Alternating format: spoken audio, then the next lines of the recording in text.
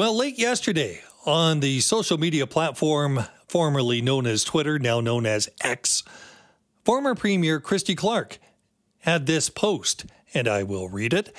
It's hard to imagine a slower response to BC's wildfires than the one we have just witnessed. A weeks-long delay to declare a state of emergency is way too long. We know wildfires are going to happen here. Why was BC so woefully underprepared?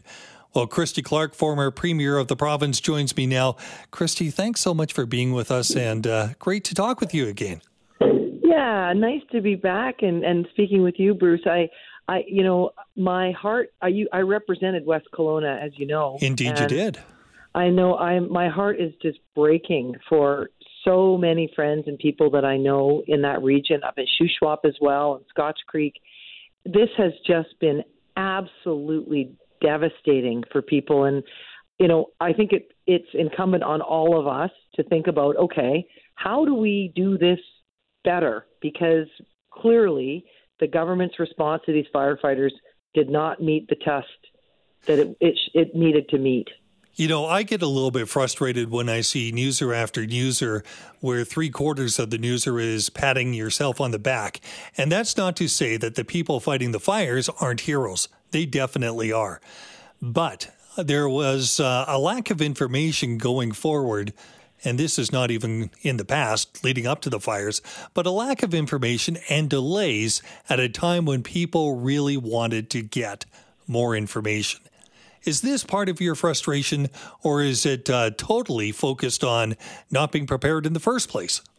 Well, I think it's both, Bruce. I mean, I think that the problem is really multifaceted here. So I think on the one hand, the government was not planning for this, and which seems crazy given we know how climate change is affecting forest fires all around the world. We see it everywhere. We've seen it happening in British Columbia more intensely every year.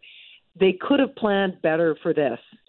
I think that, in terms of having more planes available to fight the fires, have a new strategy to make sure that we're really controlling some wildfires before they become a problem for urban centers. But then there's also, I think you're right. Government should be communicating really intently and purposefully with the public who are going to be affected about how they can help.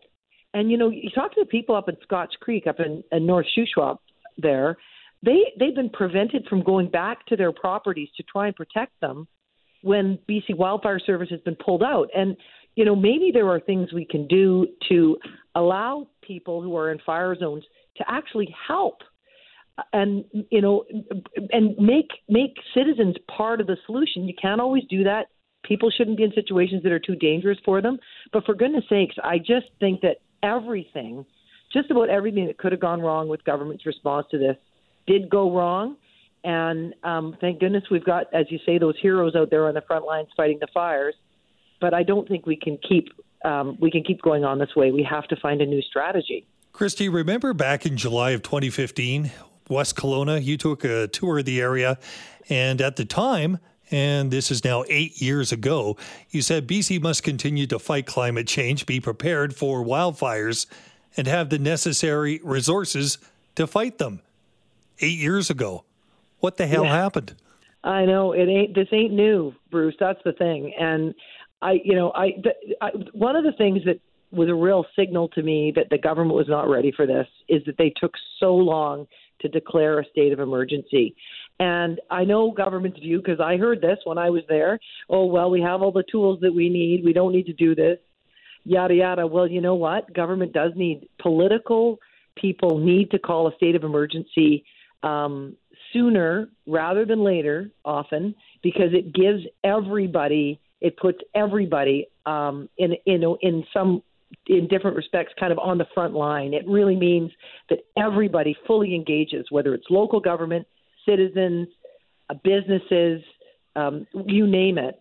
Everybody suddenly becomes part of the solution. And the longer you take to call the state of emergency, the longer it takes to bring all those forces to bear. And forest fires can't be just fought by the folks out there in the wildfire service. We've all got to be contributing in some way or another. And one of those, Bruce, of course, is preparedness throughout the year. So that's going out and making sure that communities that houses are being built right, that we're giving tax breaks for the right kind of renovations and landscaping changes that means that houses are less likely to catch on fire, cleaning up the forest floor. All those kinds of things can be done between forest fire seasons, but government hasn't put any focus on that at all, and this is the result. You know, Christy, I'm not going to give you a free ride here. I'm going to bring up 2003. Remember the wildfire in Kelowna back then and the report that came out afterwards? You were in government. Did you pick up on those recommendations? You know, I was there for another couple of years after that forest fire. I remember I was in cabinet at the time. And, you know, my recollection of it was Gordon Campbell, when he was the premier, made a huge effort on that front. Now, you know, the whole problem wasn't as acute as it is now. We didn't know how frequent it's going to be. But, I mean, that government introduced carbon tax legislation, revenue neutral, that was the best, according to the World Bank and the United Nations, the best in the world to fight climate change, but also went out and worked with communities. You know, what about all that cedar on your roof? Maybe you shouldn't have kindling on the roof of your house because it's probably going to catch fire. Went out and worked to support communities in cleaning up the forest floor. So a lot of that work did get done, but I have to apologize, Bruce. After 2005, I went to work at CKNW, and I didn't follow it as closely after that. No, I hear you. And there are, you know, ways of looking back into the past too. Now we're dealing with the future and going forward, and we have to be more prepared. And that was basically what you're getting at in this very short thread on X that you posted. And I understand it. One suggestion coming out is to have maybe a new agency in the province that would be prepared to react very quickly in the case of an emergency. And that suggestion is going a step further than the provincial emergency program. Do you think that may be something that would be warranted? I think it could be one of the solutions. I'm sure there'll be lots of good ideas that come out, but that would certainly work. One of the things that I think we need to do, though, and I said this when I posted on X Twitter, maybe we should be thinking about some kind of public inquiry where we are consulting with communities, really getting the best ideas and about how we are going to be prepared. What are the things that we need to do at the end of this fire season so that we are ready for the next one, anticipating that this problem is only going to get worse and more frequent, rather than just saying, well, we hope it's not a bad fire season next year, which seems to be what government is doing now. And so I think a complete rethink of the way we do it is important.